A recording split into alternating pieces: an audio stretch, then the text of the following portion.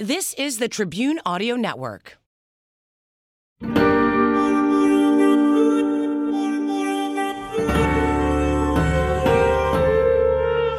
This is the Backstory Podcast. I'm Larry Potash. On this show, we uncover the backstory behind some of the most intriguing tales in history, culture, science, and religion. In this episode, you've seen them on the sides of old Chicago buildings, advertisements painted decades ago. As many of them are being covered up by new construction or fade over time, one man is trying to preserve and document the fading ads of Chicago. This is the Backstory.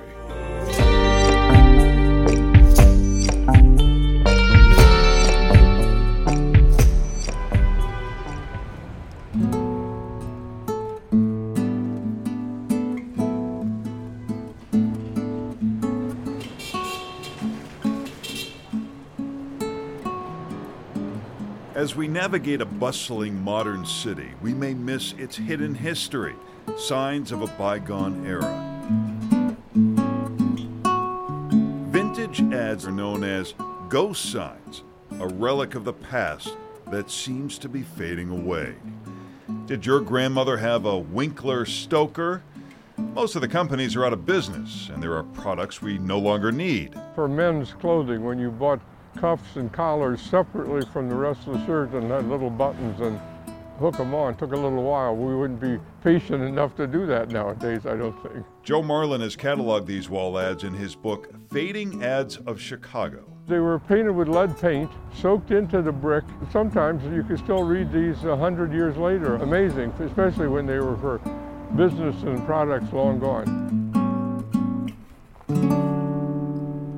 The more you look at it, I'm pretty sure it became in view because there was another structure coming this way. Joe started in 1981 and wonders about the ads he might have missed that were lost long before that time.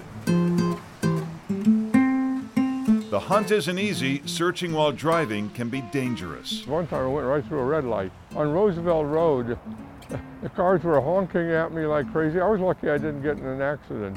So I learned my lesson to be a little more careful. His photo collection salvages ads of all shapes, sizes, and industries. Marigold Margarine is one of the better preserved ads, perhaps because a neighboring building shielded it from wind and rain.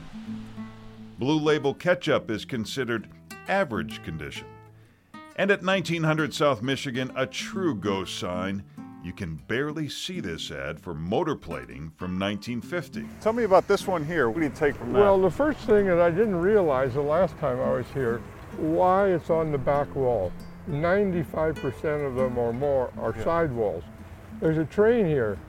It was made so that people going by on the train would see it. And that was true on where there were rivers or canals. They would be on the back rather than as a side as you walked or drove or took your horse and buggy or your early automobile and went down the street.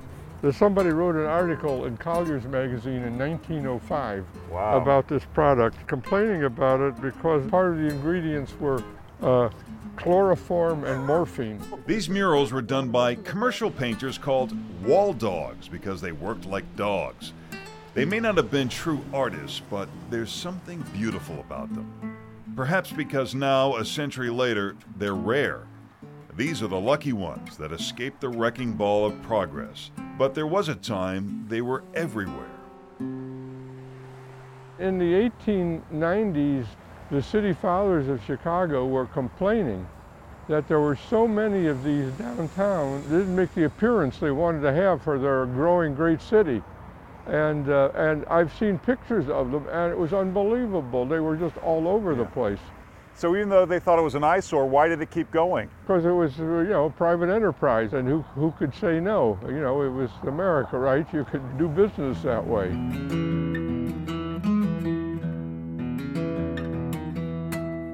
Dayton Royal Tourist, a luxury car founded by John Stoddard and his son Charles. Beautiful handmade cars. But by 1912, the company grew too quickly and ultimately went bankrupt. Dolly Madison Ice Cream, a baker named after the wife of President James Madison. It started in 1927 and made Hostess cakes. As the brand was about to go out of business, Private investors took over so we could someday enjoy the Twinkie. Do you know anyone who remembers drinking Gold Crown beer? This ad was at 58th and Kedzie, and like the others, no longer exists.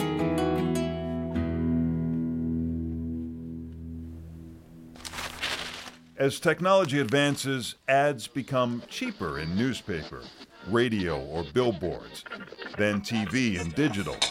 No, really. Best sleep of your life. Hot, crispy bacon. Now ads are flashy, In one step. funny, noisy, and pretty much everywhere you look. These ads, even when they were new, are simple. So some of these ads were for obscure companies or services. Or, yes, and they might be on the brick wall of a two-story building which the family lived on the second floor, had a business on the first floor, say a soda parlor or something. And it would just have their name and maybe what they had in there. And it was, long gone, and you wouldn't find anything in any encyclopedia or Wikipedia about companies like that.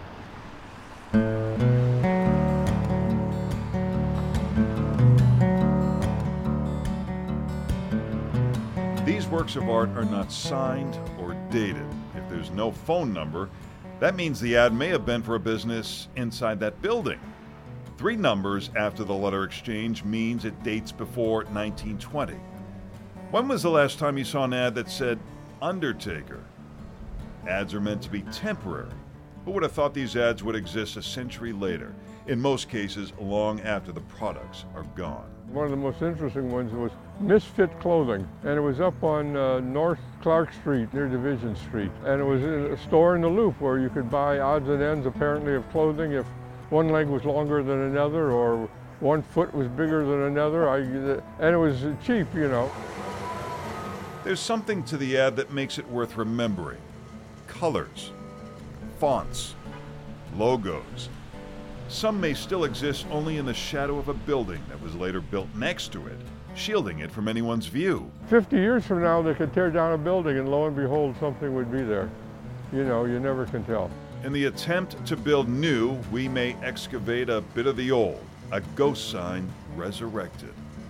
Whoever thought lead paint could be such a treasure? Even when the last piece of paint peels off the brick, we'll have Joe's photos to preserve the message forever.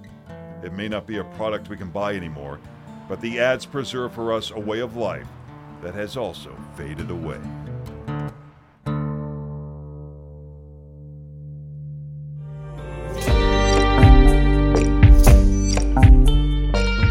Thanks for listening to Backstory. If you liked what you heard, please take a minute to subscribe to our podcast or leave a review. To watch our full coverage of this story and see some that didn't make it to the podcast, visit us online at wgntv.com/backstory.